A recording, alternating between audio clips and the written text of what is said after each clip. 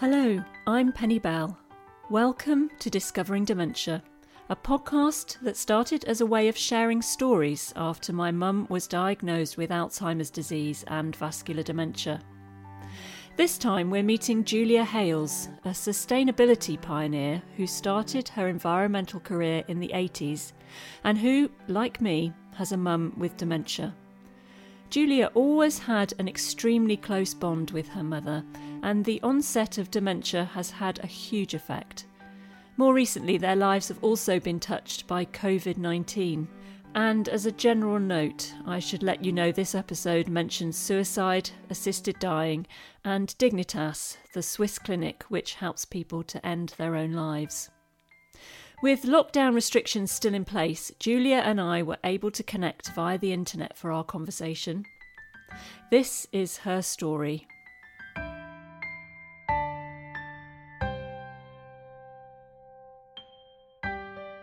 I'm Julia Hales and I work as an environmental consultant, writer, speaker, whatever. I've been doing it for over 35 years.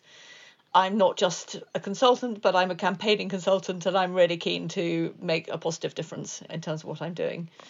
At the moment, my latest excitement is that I'm beginning a wilding project in Dorset, and I'm just about to start, on the back of that, a vlogging podcast and various other things. I've been blogging for a long time, but I haven't really got onto vlogging, but I'm just about to start doing that, which is really fun.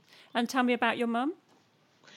My mum, I call her Moo. The rest of the world call her Minka. It's a nickname that she got very early on. And in fact, even now, many years later, she's in a care home at the very late stages of dementia. But the one thing that she said to me quite early on in the process was she didn't want to be referred to as Mrs. Hales or Mrs. Soames or indeed Marianne, which was her original name. She wanted everyone to refer to her as Minka. So it's quite interesting because when you go into the home, you have to sign in and everybody is referred to by Mrs. X except for her. And what kind of dementia does she have?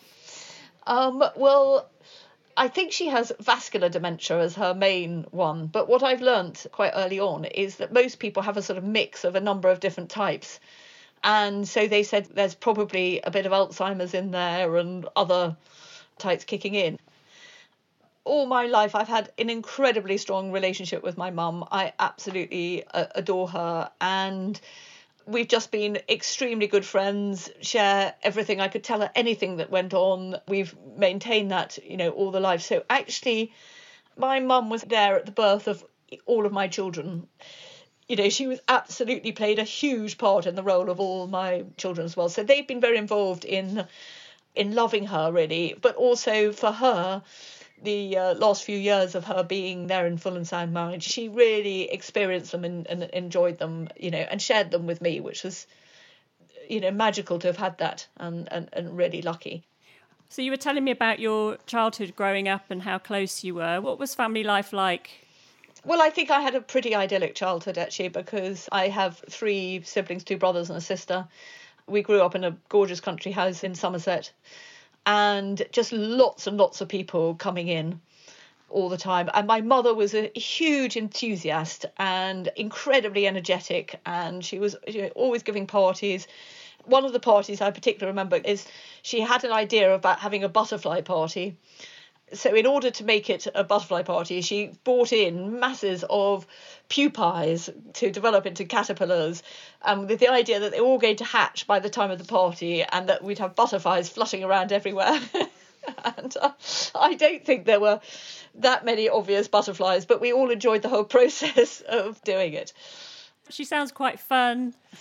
Well, I think that a lot of people say that she was quite eccentric in terms of the things, but she really gave us a sort of very magical time.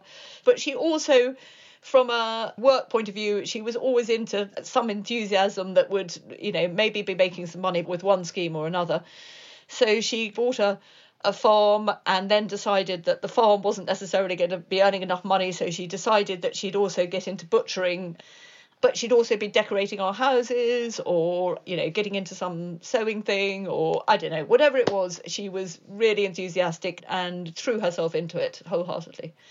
So actually, the whole thing of my mum starting to get dementia was the most extraordinary thing. And I think probably like most people, it just was not a conceivable thing that we ever countenanced would happen. I mean, I heard about people with Alzheimer's and things and thought that was dreadful, but it never really occurred to me how directly it would affect me. And even at the beginning, I just couldn't really conceive of how it would play out. And I was incredibly ignorant of it. So it was really difficult just getting people to empathise and understand what it was like living with someone going through that from the very, very early stages.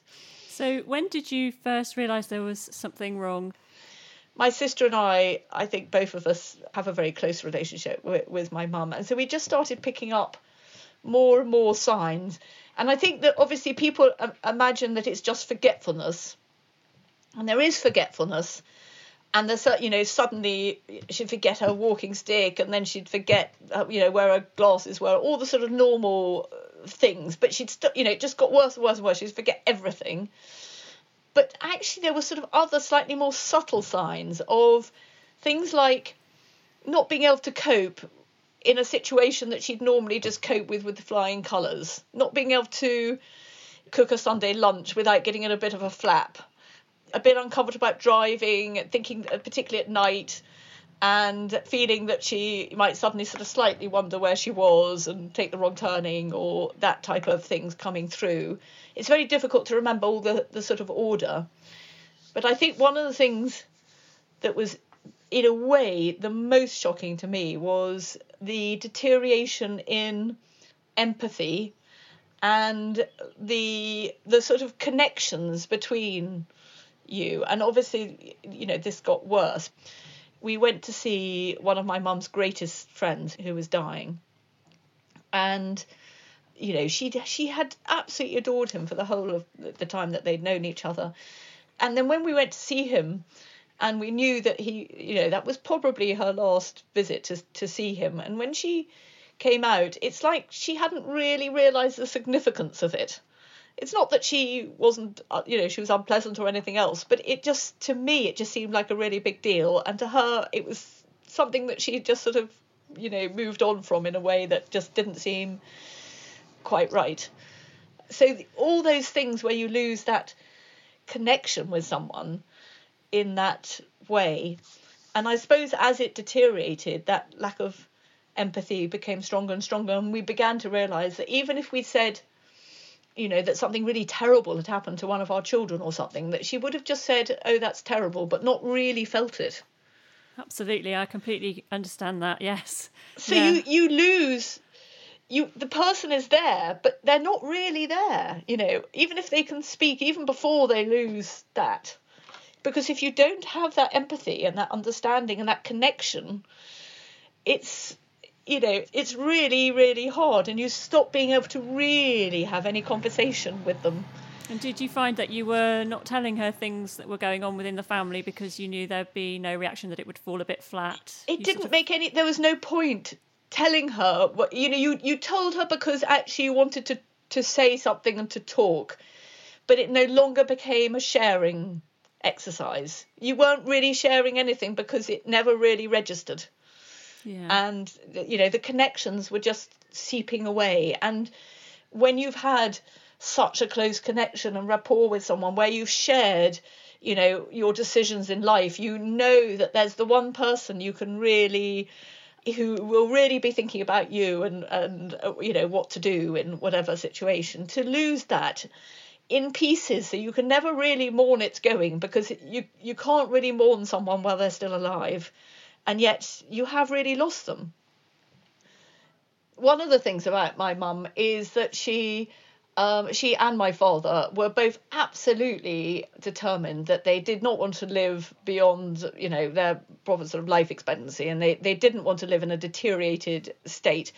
My father actually died 25 years ago now. He had a stroke or a number of series of strokes, and he became incredibly incapacitated.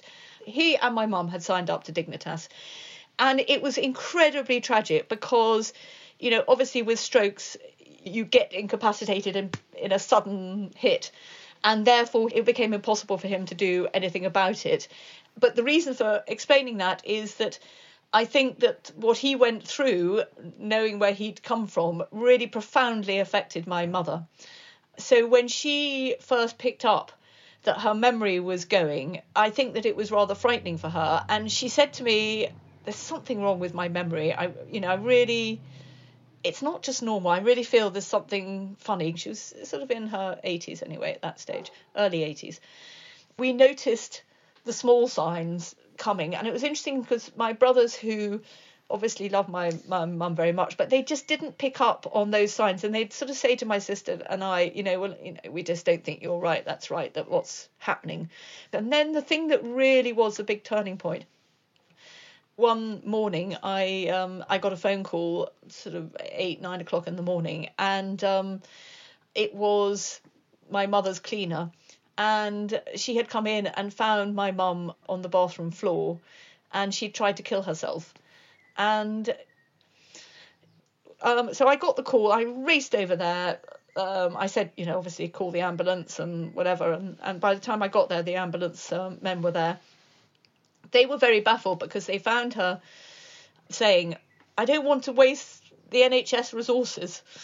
That was sort of like what she got into her brain as something that she wanted to hold on to, because she was due to have a heart operation in a few months after that. And I think part of her thing was thinking she didn't want what happened to my father to happen to her, and that she'd promised herself that she wouldn't let that happen to her. So she was going to kill herself before she was not able to do it anymore.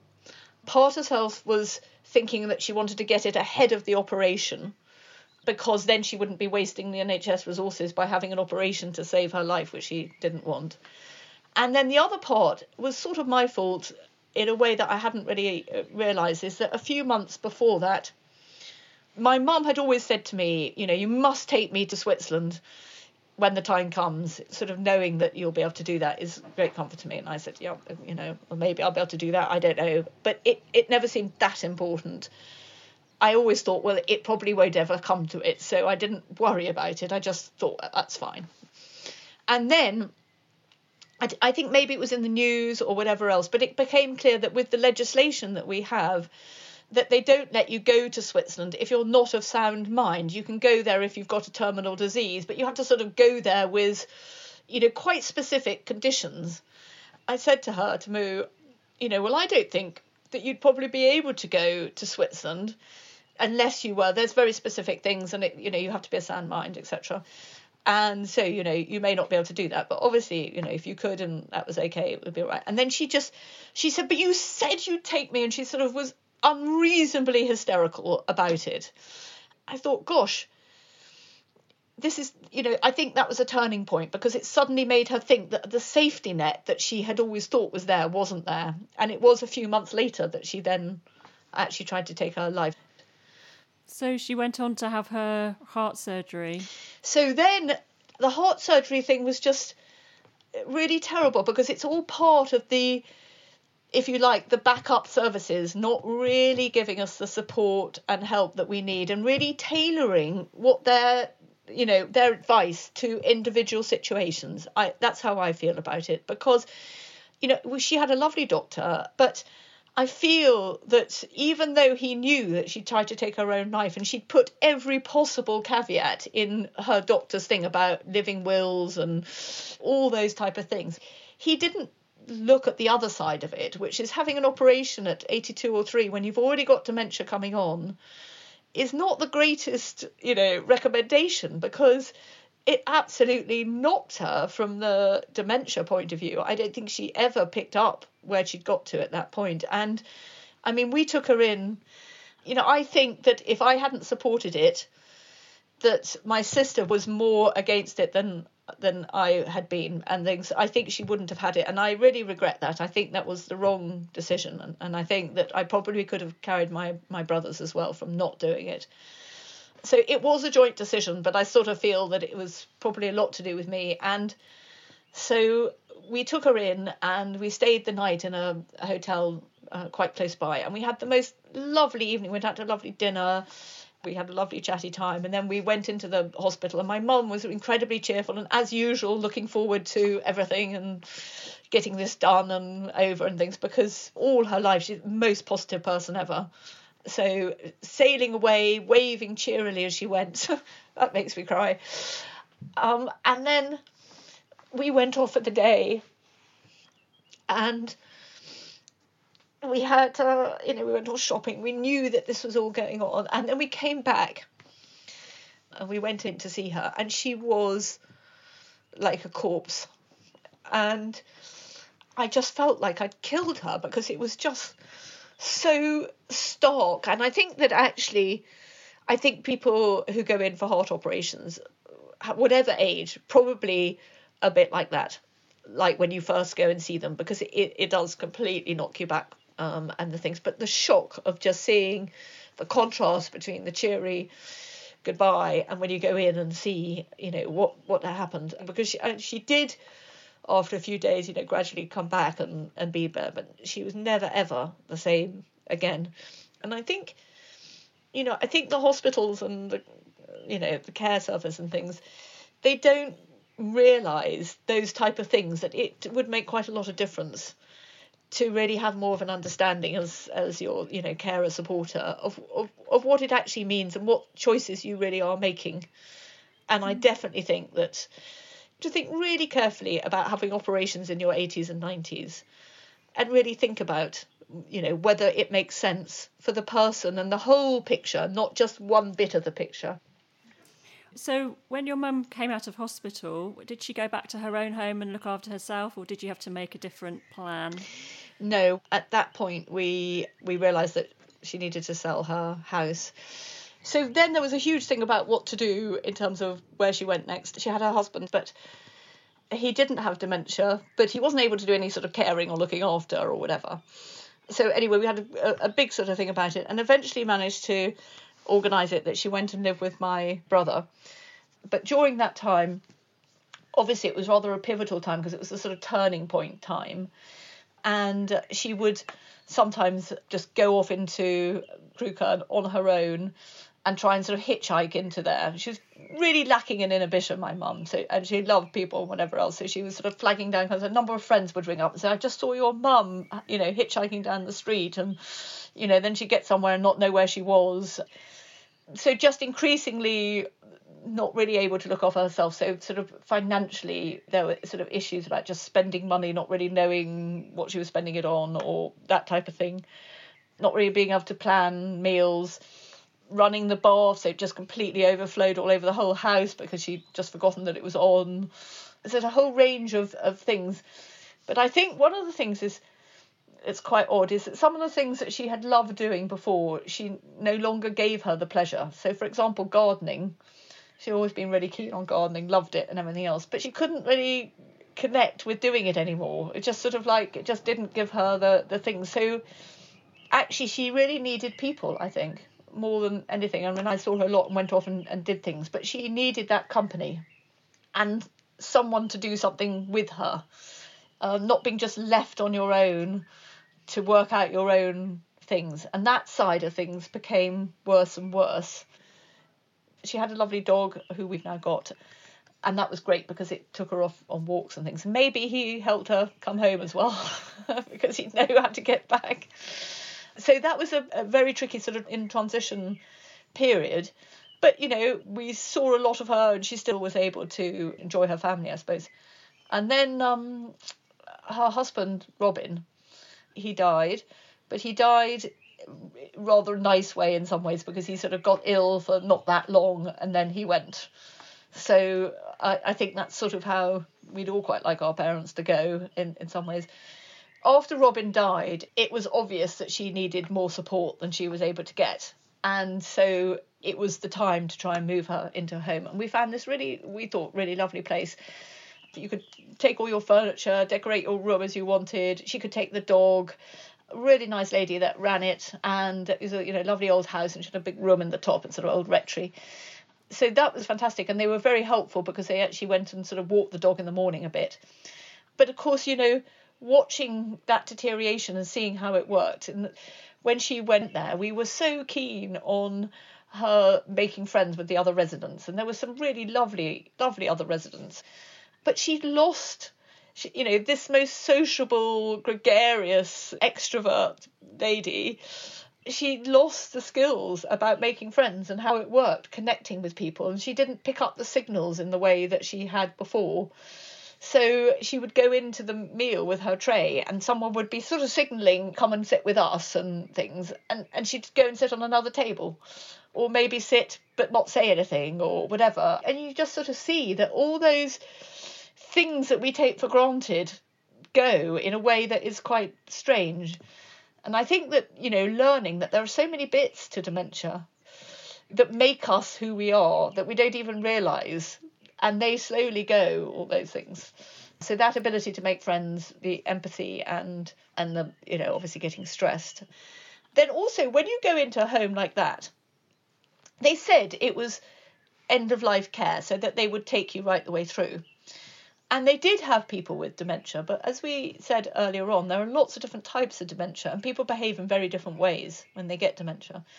And so I suppose if you were the sort of person that got dementia and you just sat in your chair gently cogitating away, then that was fine. But my mother wasn't like that. She was quite an active person. So she was there sort of climbing out of the window, going off on walks and getting lost, not knowing where she was, going into everybody's room in the home because she thought it was like the things that she'd just visit anybody she wanted whenever she wanted. So there was quite a lot of storm about how you mustn't go into other people's rooms, but she couldn't really take that on board, so she just did. And they weren't very good at dealing with that side of things. They didn't know how to deal with it. It was sort of, somehow it was just presented all the time as a problem that she was sort of breaking the rules and not being good. She was never really liked being there. So when we went to take her out, which I did all the time, in fact, she was sort of at my house probably almost as much as being at the home. We'd have her for the weekends and whatever. And she didn't want to go back. So then it was awful. It was heartrending taking her back somewhere where she didn't want to go. And it wasn't, they were very kind. And at the beginning we thought, well, it was quite good because they had some sort of morning entertainment and we made sure that she was signed up for everything that they could do. But we realised that one of the things is that you stop being able to manage your day in the way that we do. I mean, I get up in the morning and I think I'm doing this. She couldn't do that anymore. So you need someone else really to do that for you. And they didn't really do that. So she was then just in her room with a long blank of nothing. And she started taking her clothes off. She went into somebody's room and took her clothes off in there. That caused a huge scandal.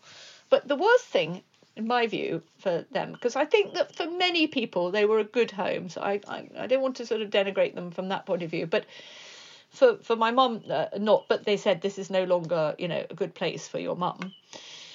They didn't say, actually, here are some ideas about what you might do. It was like, you are now responsible for finding somewhere else for her. They didn't give us any ideas. They didn't so it was like she was expelled, basically, without, what you do next. And we were learning, we thought, and they should have been experts in old age and end of life care, whatever. You'd have thought that they then had, actually, this isn't right because our doors are not locked and this is the sort of place you need to look to and here are some of the ones in the local area or whatever. They need to have a relationship with other organisations.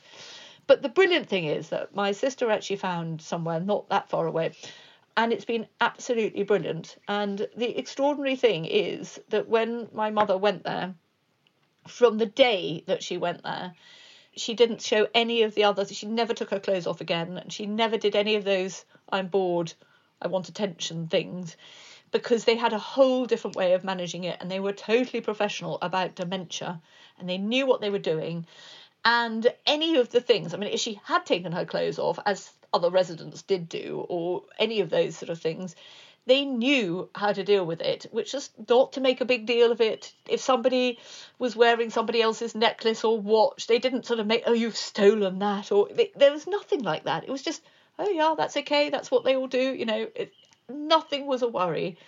And it totally took that pressure off my mum, and she bonded with the people that were there.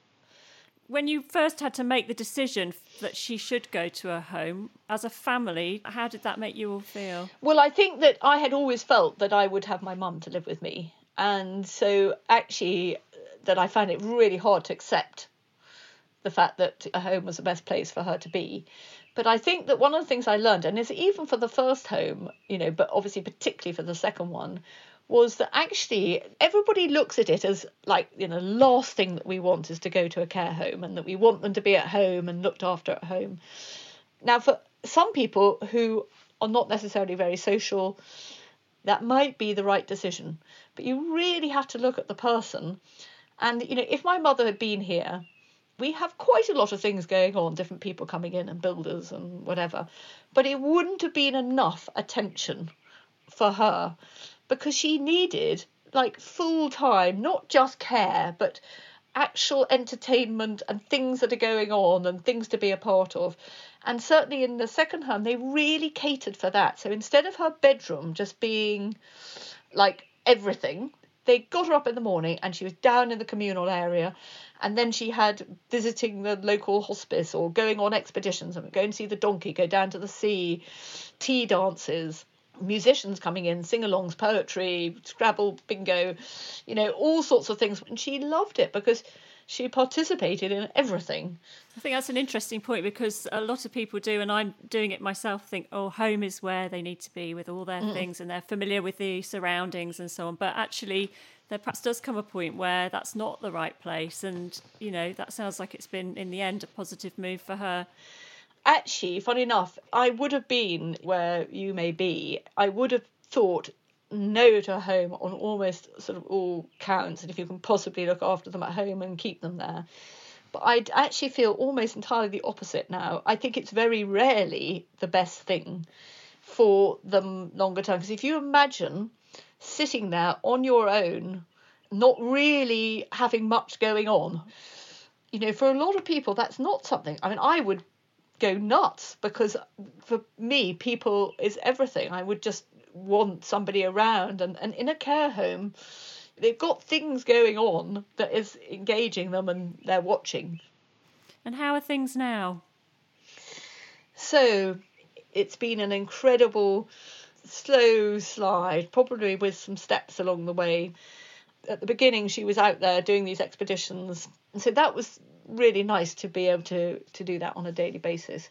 But sometimes, you go in and there was just less and less response, really. And gradually, obviously, the walking deteriorates, the speech deteriorates, the things. And everybody always asks you about whether they recognise you or not. And that's almost like the sort of marker. And when I said, well, she does generally recognise me, there's a sort of assumption that it's not that bad. And I could never sort of really explain that it was really bad and that she was really deteriorating and really there was hardly any of her there, even though she did recognise me. The most recent thing is then what happened with this terrible COVID. Because the first thing is I went off on a business trip in very early March. And then I thought, I better not just go and see her immediately, because I don't want to be responsible for taking the virus into the home. So I sort of waited. And that morning, I got an email saying the home is closed and you can't come and see her. It was just horrible timing in terms of that process. So I sort of said, well, couldn't I just come and look at her through the window, or take her out in the wheelchair and just see her, or, the things. Anyway, nothing was fair enough. You understand that that's what they had to do. But it was a very painful thing. And then they told us that COVID had arrived in the home. A couple of people had tested positive. And then they rang and said that they thought that my mum might have it.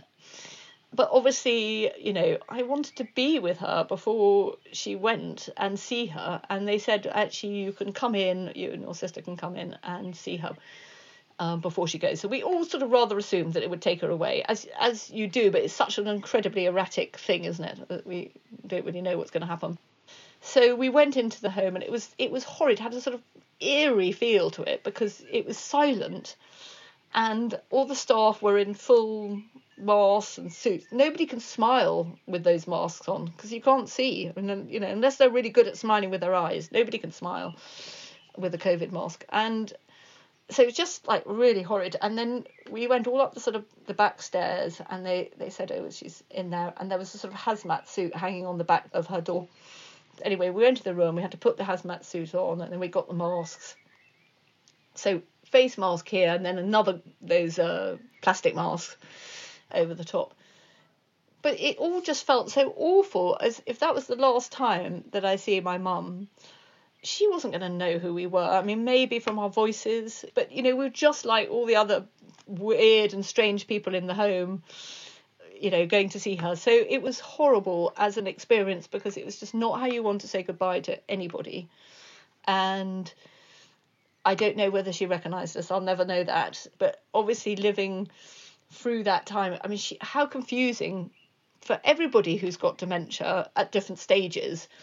Obviously, she's very advanced stage. I think we just have to hope that she's so past it that this stage she hasn't really noticed. But it does make my heart ache for the people who are in maybe slightly earlier stage, who are cognizant enough to know that this is not what they think, but not really cognizant to know why, and, you know, why people aren't coming in to see them. So, yeah, we had to leave her like that. And then she didn't die.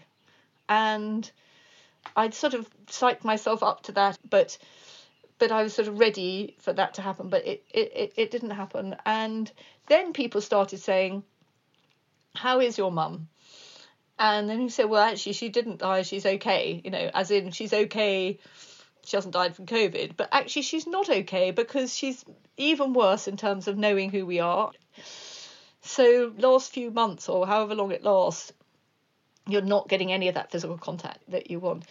But the thing they said, you know, once she got through it, they said, oh, well, we're keeping in her room for her own protection. And so I talked to my sister, and I ran back and said, please don't keep her in her room for her own protection, because that's the only thing that we don't want. We want her to have as much of a sort of social connection as she could possibly have. And the only reason for keeping her in her room is for the safety of the staff and the other residents. And I think they have now started having people in the communal areas, and they're testing more and the things. But that lack of testing was terrible, because it meant that they had to do precautionary keeping people in their room. And if you think that, one, being kept in your room all day on your own is bad enough, but actually you have very little physical contact, because every time someone comes in, if they think you might have COVID, they have to put on the full suit, which means they're not going to come in very much, you know, because if every room that they go into, they have to put the whole full thing on and take it off again, it means that your contact with people is really minimal. So when everyone's talking about the lack of testing, it's all about getting the infection in the home and bringing it into things. But actually the other side of it is the isolation that people feel unnecessarily because of that, because of not being able to be confirmed that you either are or you aren't. And I think that is a terrible side of it, that is not really being thought of in that way, of how those connections. And for some people, I think the not seeing people is much worse than dying. And obviously my mum is in that category, but I think that she's not alone like that. You know, there are people who are facing the last months of their life not being able to see their friends and family, which is the only thing they want to live for.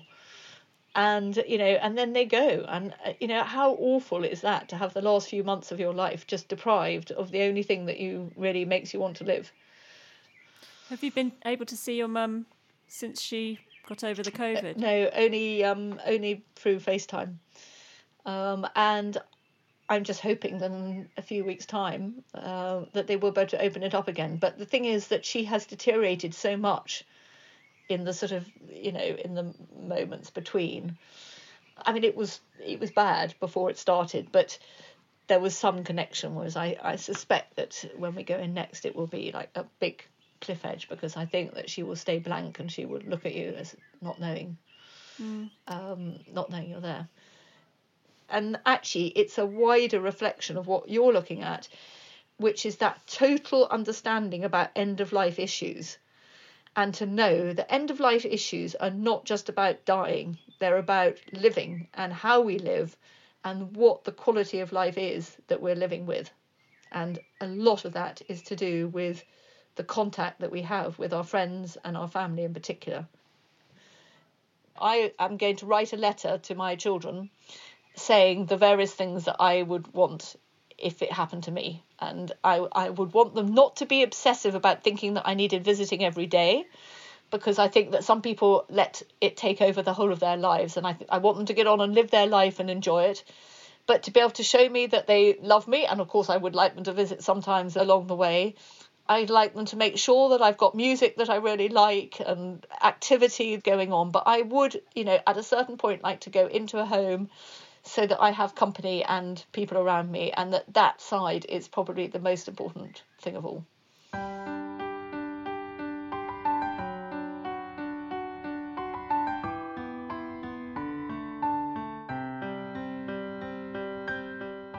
You've been listening to Discovering Dementia. Thank you to Julia Hales for sharing her story. You can find out more about her work via her website, juliahales.com, HAILES. And you can get in touch with this podcast on social media. Go to @DiscoveringDementia or @DementiaPodcast. Discovering Dementia was produced and presented by Penny Bell, with original music by Leila Mitwali.